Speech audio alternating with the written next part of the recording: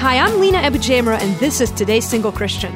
Once in a while, on a busy shift in the ER, I'll walk into a room and the patient will say, "Hey, doc, I thought you forgot about me."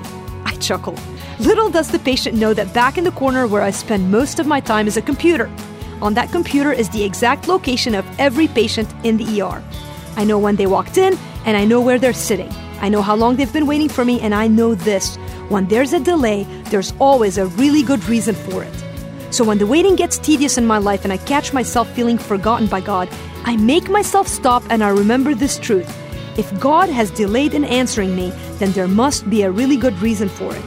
If you're in a place of waiting and you're getting frustrated, you might want to stop and remind yourself of that same truth. God sees you and He knows you. You're never out of His mind. For more information on singleness, check out todayssinglecchristian.com or email me, Lena@todayssinglecchristian.com.